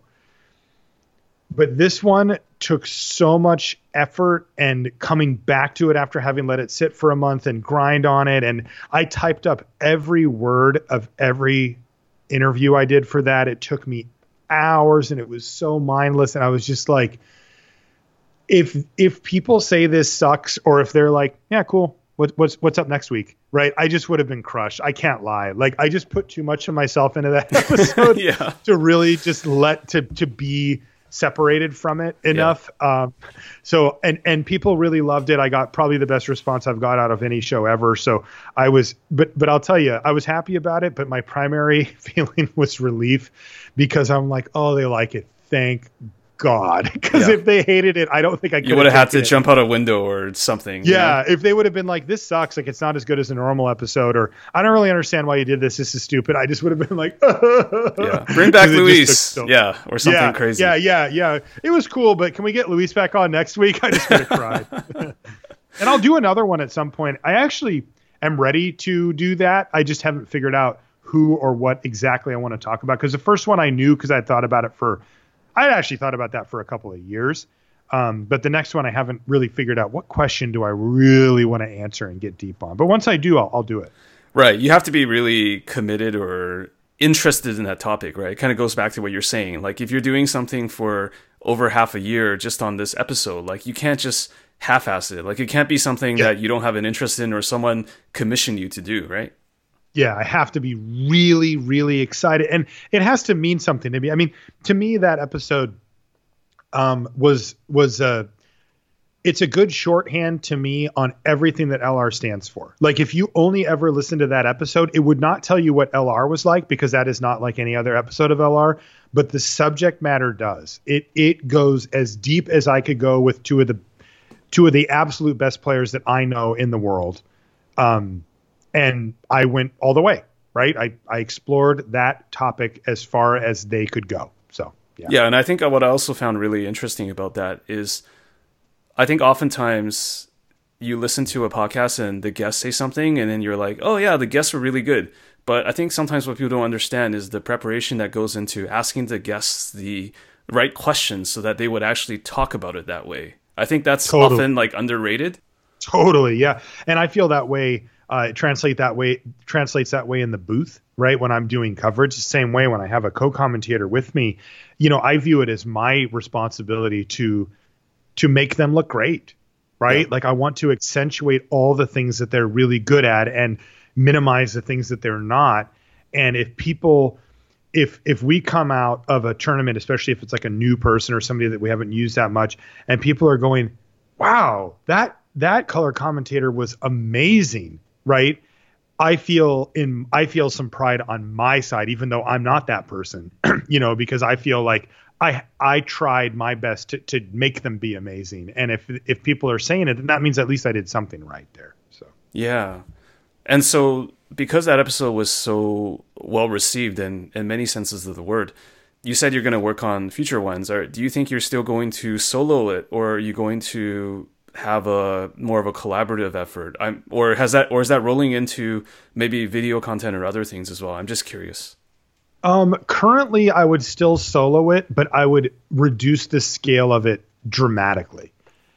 My thought process when I did that one was to ask, I got time with William Huey Jensen and Ben Stark, right? And these are two close friends as well. So they were really cool and said, okay, yeah, I'll do this. And I talked to them for an hour and a half. I mean, maybe more, about these things. And I thought, well, I'll just cover everything possible, and then I'll just take the really good stuff that hits the points that I want to hit. But I realized after the fact that made it really, really tough. And I think a better way to do it would be to be even more focused about what I want and what I'm trying to say, and get them in that, like, on that path as quickly as possible and as cleanly as possible. And when I get what I want, get out. Because it just balloons. It just becomes so huge when you in post-production you have to sift through what they said and take the relevant parts. It's hard, right? Right. It's extreme, and then arrange them in a way that is accessible without overdoing it, but without leaving out anything important. It's daunting. I mean, and I was trying to weave two people's takes together. Mm-hmm. It was like, now I'm thinking maybe I don't want to do it anymore. It's so hard. Yeah, sorry if I talked you out of it. No, I mean, I'll tell you, what I ended up doing, just so that I can conceptualize all this stuff, is I typed out every word that they said in a transcript, and my words too. And then I organized them roughly by category, and I gave them a star system on stuff that I thought was good, great, fantastic, must use, medium, bad, cuttable, like that. And then I started copy pasting. So I started writing a script for myself and then copy pasting their words in that I labeled and then would bring in later and then record my voiceover in between. That was what I finally came up with to do it. That was after trying to do it without having the written word and struggling for months and months, and eventually going back and going, okay, fine, I just need to read I need to type out all this stuff. So yeah, I would reduce the scale a lot and try to keep the show more compact. And I think I could do that a lot better. And then I think I'm going to offload some of the music to a guy that I use for music named Chase Ryman, who's really great at this stuff. And I think I wasn't working with him when I did this, but I would be now. And I would trust him to come up with some really great stuff and work musically with him. Actually, I think he helped me with some of it, but I would like offload it to him in a more meaningful way next time. Right. It would be more like in his jurisdiction, or to take the ball and run with it. Yeah. Yeah. Trust him on it. Yep. Okay. And what does the future hold for LR? I mean, it sounds like you guys have a good thing in terms of, what you want the show to be, what it is and what it isn't.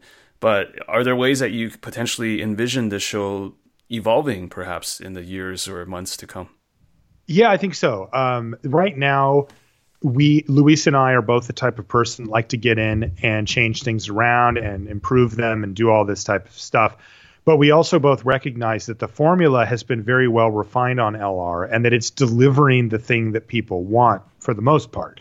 So we're not afraid to try new stuff, but we're wary to mess with the foundational things about LR because that is an important structure piece that just because we feel, should we change it for the sake of changing it? And the answer has been no. But we always want to add new stuff. In fact, this week on the show, we added something we've never done before. We did a full draft walkthrough where we go through every single pick. And that's something that we haven't tried before because we thought it wouldn't work for audio. But we used Arena and we gave it a shot. So the show's going to go up today.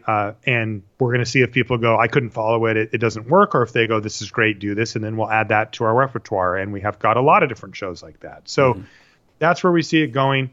And then if I can get it to a certain point or a certain way, I do see myself offloading video stuff for it and having, because right now I do a video version of each podcast, but on the regular shows, it's just a logo with like a background so that people can listen to it on YouTube or discover it that way, or to, some people can't listen to the show on their phone while they're working, or their work computer doesn't allow them on certain sites, but YouTube they do. So to make it more accessible, basically. Right. But for the set reviews, the ones where we go over every card when the new sets come out, I do those and I make a background for it, and I put in card images for every card as we talk about it so that people can look at the card and read the card if you're like a visual learner or if you're sitting at the computer rather than listening to it on your phone. And since we do talk about a lot of cards, I think I could make some space for a video editor to just like put the card images in, or to put in relevant links or whatever for the YouTube version. And that's a goal that I have for the show, to make the YouTube version more to make it visually relevant rather than just a place to find the audio version. So like that's a place that I could see it going for sure.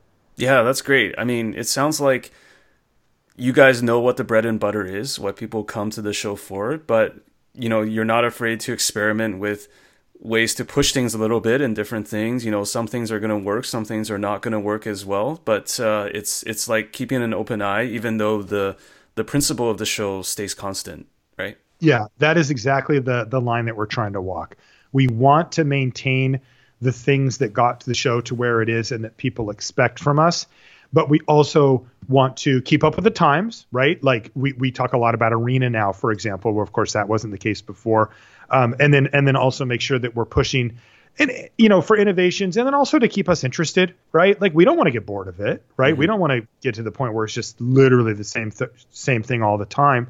But for me, I love doing the show. I look forward to it every week. I talk to Luis every day throughout the week anyway, but it's a good time for him and I to chat and talk and interact and have fun with it. And I think that him and I both also have a sense, I don't know how to put it, like of importance, I guess. Like we feel that the show that we do matters to a large group of people beyond just simply, I know better draft picks now, but also it's like, we've gotten enough emails and feedback and stuff from people that said things like, and these are the ones, of course, that really stand out. Things like, I was having a really hard time in my life, right? And listening to you guys gave me a little escape, or just a little smile, or a little, there's something else out there rather than the problems that I'm facing right now, or the depression I'm going through, or, the different things that people face throughout the course of their life. And while that isn't, the show is ostensibly there to help you improve at Magic, it also does serve that function as hanging out with Luis and I, or being a distraction,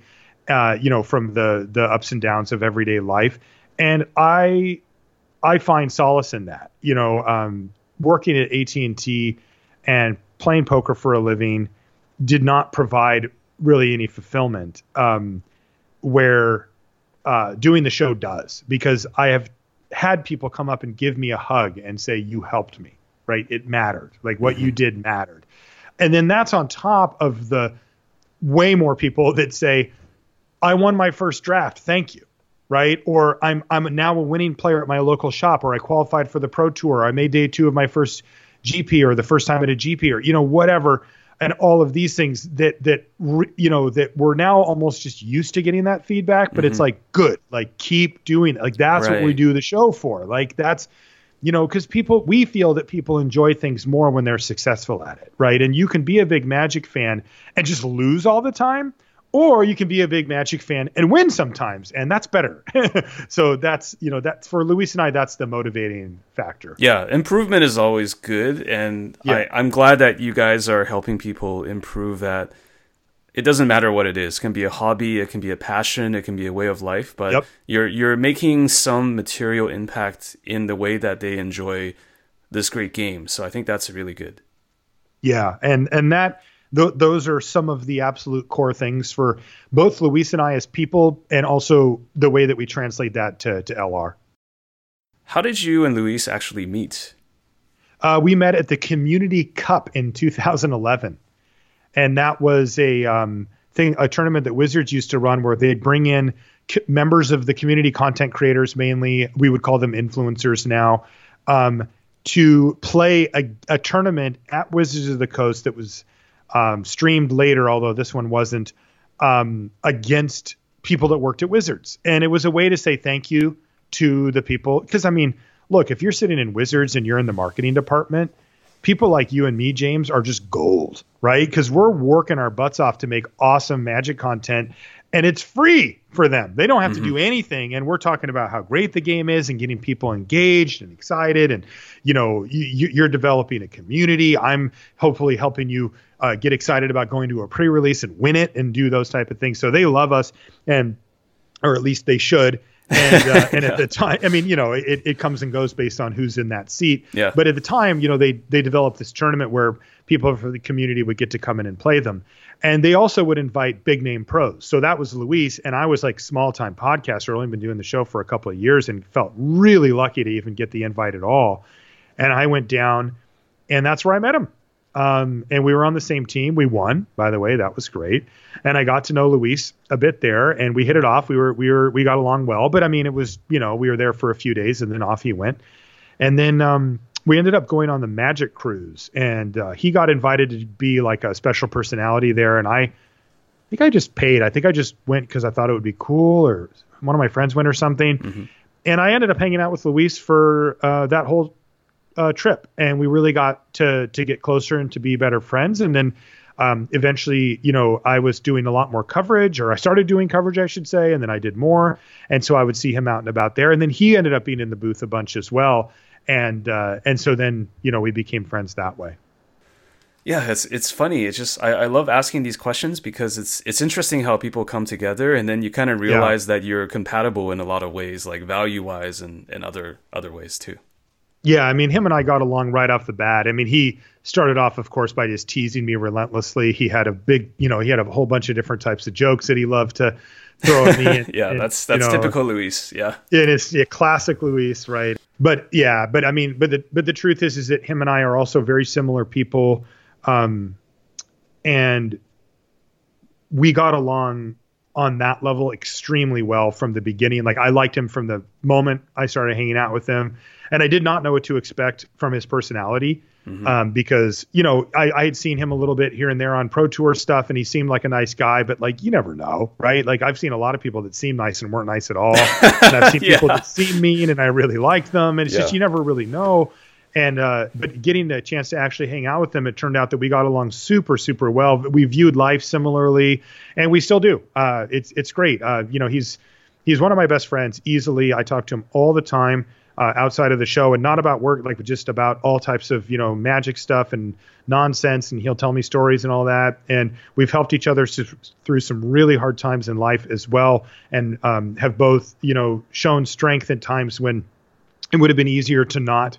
And I think that, both him and I look at that and recognize that that's something special, right? That like not every friendship can survive everything. Not every friendship can get through down times and up times and controversial stuff and, whatever. And ours has. And I think that really shows how well we get along. Yeah, I mean, I like to say that everything is so easy in life when things are going well. I mean, it's kind of like a metaphor for life or like poker or whatever. It's like, when you're finding the aces and they don't get cracked, yeah, the game seems easy, right? The game of life seems easy, but it's like what you do and what you do for other people when times are hard, that's what really matters, right? Like everyone is fine during times of peace, but when there's adversity, that's when it really matters. Yeah. And, Luis and I, when I look back at our friendship, we have faced some tough situations and stuff like that. And I'm really proud of the way that him and I treated each other and handled everything, throughout anything that we've been through. And like I said, we've really been able to help each other out over the years. And, to me, of course, that's a mark of a good friendship. I also think you guys have this very high level of excellence or standard of excellence, and also just a strong work ethic, which I'm starting to find because I'm talking to you now and I talked to him before, and I'm starting to get a sense for that. Yeah, and we are very much aligned in that way. We both really care about the things that we make. We do not want to make things that suck. We don't want to be on cruise control. When he came and did his coverage gig for a year, we were talking constantly about how to make it better and what we could do. What are some changes? What are some suggestions? What should him and I be doing? That kind of stuff. When it comes to LR, like I said, we're always kind of turning the knobs and looking for refinements and stuff like that. And that is because him and I both come to each other with an understanding that putting out something mediocre is unacceptable, right? That's just not how him and I are built. We look at a situation, whether it's making content or anything else in life, and we want to optimize on it, right? We want to get our value. We want to do it right? We don't want to cut corners, and we want to make something great. And we both understand the stuff that we were talking about earlier with the processes and that kind of thing. And when you can work with somebody like I have, either on a friendship level or on a work level, and both already come in with that understanding, it just works. Like because I don't have to explain to him, yeah, but Luis, that would suck, and I don't want to make something that sucks. I never have ever had to say that to him ever, because he would never suggest something that was bad, like that made the show or the coverage or whatever bad, because he knows that his standards are the same as mine, which are, we're going to try to make the best thing we can within reason. That's great. And just to sort of close things, Marshall, I'm wondering if you have any shout outs or anything that's else on your mind that you want to discuss, because I just want to make this as open as possible. No, I mean, I really like your style, James. I gotta be honest. I thought you were really, really thoughtful, and we got to cover a whole bunch of stuff, throughout the course of this. I would offer some advice, I suppose, because I do get asked for this a lot. So if anybody was, wondering, well, I'd like to do that, I'd like to get in this position that Marshall's in or whatever. If you were thinking that, if you weren't, apologies, you can ignore this part. But this is great. I love to hear it. Yeah. Yeah. I mean, I'm talking to your audience, right? Like some of them are like, I don't care, I have a job, but for people that do want to do this type of thing, I really do feel that formula that we talked about earlier about making the best thing that you can and doing it for the long term is the unfallible way to do it. I know a lot of people are tempted to do shortcuts, like trying to trick algorithms to get more attention, or to do stupid things on Twitter where it's like, if I get 100 retweets on this, then I'll give away, these things are all short-term nonsense that in my mind, if you just simply ignored all of those and put any effort that you were going to put into the product that you're making, mainly meaning your content or yourself, you will be way better off. I don't do those type of things, right? I've never done anything like that where I was like, oh, I'm going to do some marketing scheme to try to convince people that this podcast is good and that they should listen to it. Look, spending some money on marketing to get the thing in front of the people's eyes that you need it to, fine. I don't have any problem with that. Do what you got to do, right? I'm not bagging on anybody for doing that. Mm-hmm. But if you're a small time starting out person, you're not going to have big money for that kind of stuff. And you have to really ask yourself, is this product worth doing that for? Is this good yet? Is it really? Because a lot of people just say, well, I'm going to make a podcast, and then they just assume that it's good. Listen to your podcast. Would you listen to it? Is it good? Are you good at this? Is it where you want it to be? Are you proud of it? I'm going to give you an example of something that that I can translate to right now that shows that I put my money where my mouth is, or in this case, I don't. The Breakdown, MTG Breakdown, the YouTube channel. I started it in 2017, and my goal for it was I'm going to build it up, get an audience behind it, kind of proof of concept out these videos that I want to do for it. I had 3 types of videos in mind. And then I will start to look at doing a sponsorship with a website and or a Patreon or something like that for it to kind of let it grow and do its thing in its own time. I have not done that. And the reason is because I don't think that it's where I want it to be. And the thing that I'm missing right now is consistency, right? And I'm just being honest with myself because I wouldn't want to be a patron of this and then not have videos show up. That's unacceptable to me as somebody who's creating it. And even though I know damn well I could have started a Patreon or I could have gone to any number of websites and they would have said, sure, done, right? Because I am proud of the videos on it. You know, I like the videos that I do on it. I think they're good. I think I thought it through and I think that they work. But they were dependent on me traveling and being at GPs a lot. And since that's happened, I've had to rethink the type of videos I want to do because I just don't have access to the type of people, to the people that I want to do the type of videos that I have. But you know what I didn't do? I didn't start a Patreon for it. And right now there isn't one, and there might not be one, or if I can get some content rolling on it that I can produce again consistently, then I might explore that again.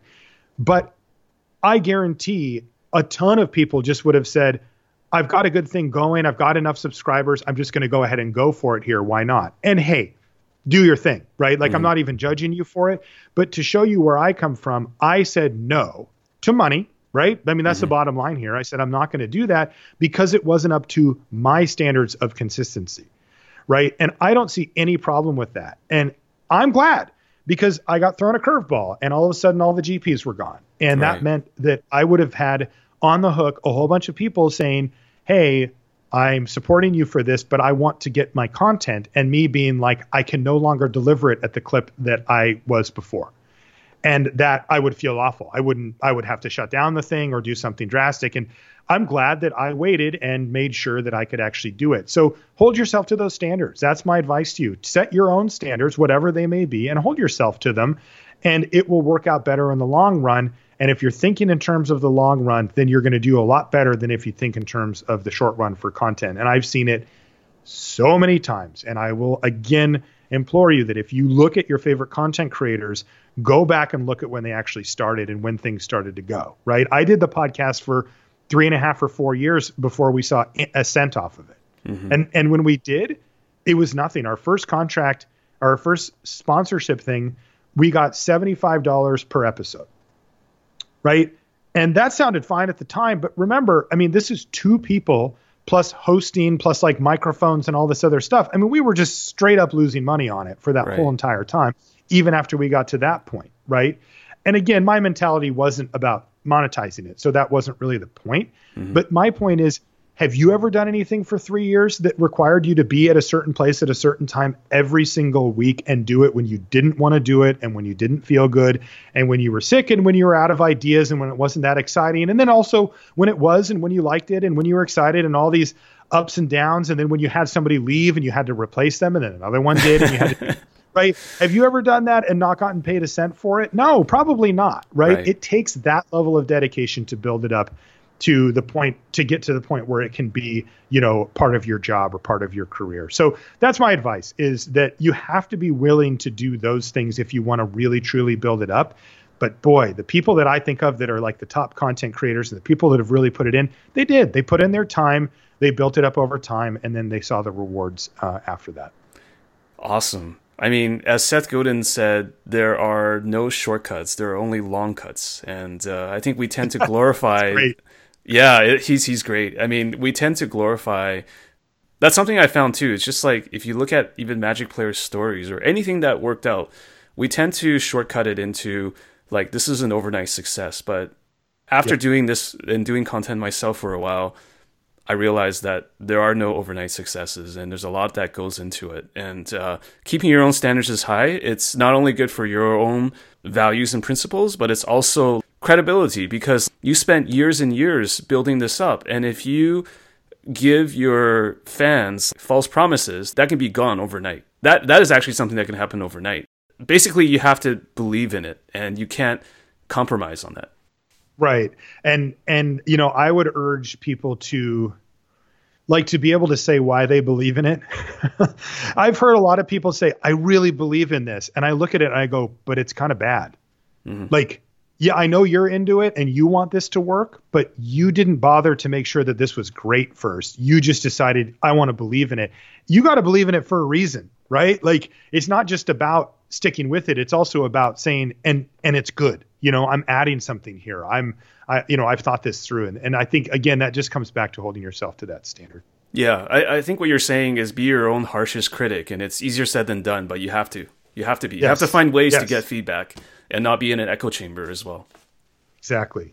Yeah, you're good at this, dude. I don't know. Go places. I'm just getting started, so I'm hoping that someday I can get to, the levels that you and Luis have worked yourself up to. Well, I think you have a good shot at it with that mentality, man. Marshall, thank you so much today for the conversation. I learned a lot, and I certainly hope our listeners did as well. And I just want to say thank you so much. Take care, be well, and I'll definitely be listening to more episodes of LR as I go. Thanks, James. Appreciate the opportunity.